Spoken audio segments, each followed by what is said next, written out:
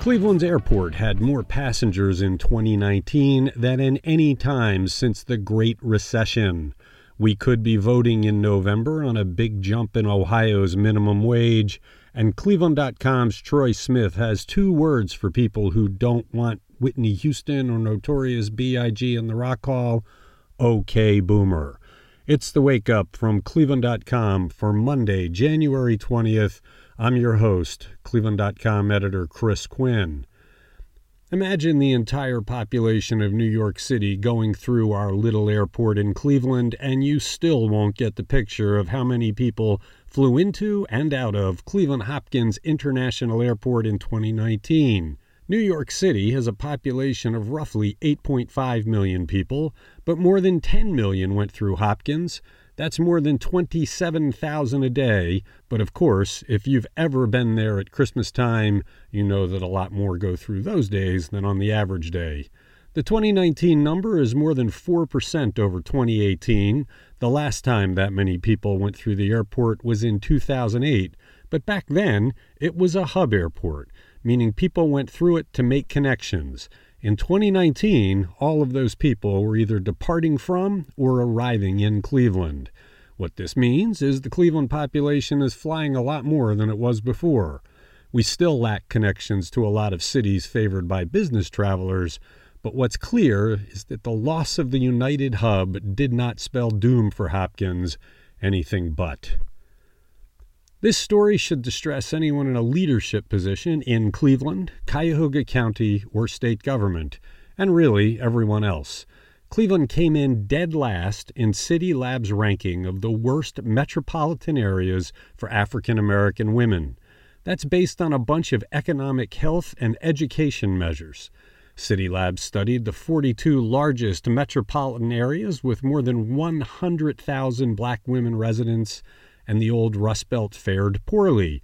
Cleveland is worst, but Pittsburgh is second worst, Milwaukee is fourth worst, and Detroit is fifth worst. St. Louis, Chicago, and Cincinnati were not much better.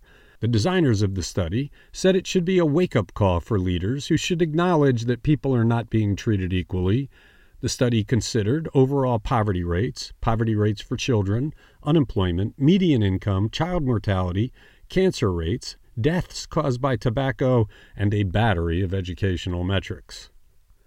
Voter turnout is always a key factor in presidential elections in swing states like Ohio, and people on both sides of the political spectrum constantly seek the upper edge. Here's something that could bring more Democratic voters to the polls: a ballot question to raise Ohio's minimum wage to $13 an hour by 2025. It's currently $8.70 an hour.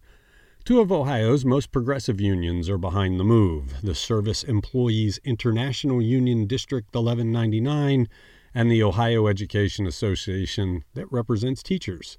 A group seeking to put the question on the ballot turned in all the necessary paperwork to Attorney General Dave Yost, who has 10 days to examine it. He'll have to make a call on whether the summary of the question is truthful. The SEIU long has talked about a $15 an hour minimum wage, but aimed to lower after doing some polling to determine what Ohio might support. If the question makes the ballot, look for low-paid workers across the state to have an extra reason to show up to vote in the presidential election. Will conservatives answer with another ballot issue to attract likely Trump voters to turn out on Election Day? We don't have a lawsuit yet, but a law firm held a press event Friday to make clear that it is handling the case of Tamia Chapman, who was struck and killed by a car being chased by Cleveland police in East Cleveland last month. Attorneys for the Cochran firm said during the event that Cleveland police failed to protect Tamia in what they called a reckless chase. The lawyers did not offer details on why they thought the chase was reckless. Here's what happened in that case. On December 20th, a 15-year-old boy held a gun to a woman mid-afternoon in a Target store parking lot on Cleveland's west side at the height of Christmas shopping season.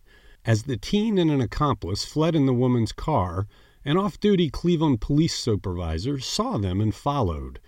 Only when the teen was across town on Eddy Road did he speed up to get away, and soon after he crashed into and killed Tamia. The investigation continues, but based on what is known so far, police appear to have adhered to the strict chase policy instituted based on the nation's best practices following previous high-profile chases that ended badly. In this case, a violent criminal whose identity was unknown was the target, which means police were likely justified in pursuing because that target presented a serious public threat. Friday's press event was unusual in that it did not involve announcement of a lawsuit. It was almost as if the Cochran firm held the event to stop any other law firms from approaching the family to represent them. Cleveland.com's Troy Smith has a message for the people who emerged last week to criticize the coming induction of Whitney Houston and the Notorious B.I.G. into the Rock and Roll Hall of Fame. What is it? OK Boomer. In his piece on Cleveland.com, Troy carefully lays out the very strong case for including both the pop singer and the rap artist, as both impacted many other artists. Impact is a key attribute of Rock Hall inductees. Troy's message was aimed at people who have come to believe that rock peaked in the 1970s. This group believes it has ownership of what defines rock and wants to lock out everything else. Troy says such arguments are fueled in part by racism and sexism in some quarters. Troy's overall point is that the Rock Hall celebrates meaningful music, and limiting the definitions of what that is a disservice. And the music of the baby boomer age will be featured in the induction ceremony. Along with the Notorious B.I.G. and Whitney Houston, the Doobie Brothers and T-Rex are both being inducted. That's a lot of news to start a week. We hope you have a good one. Thanks for listening to The Wake Up.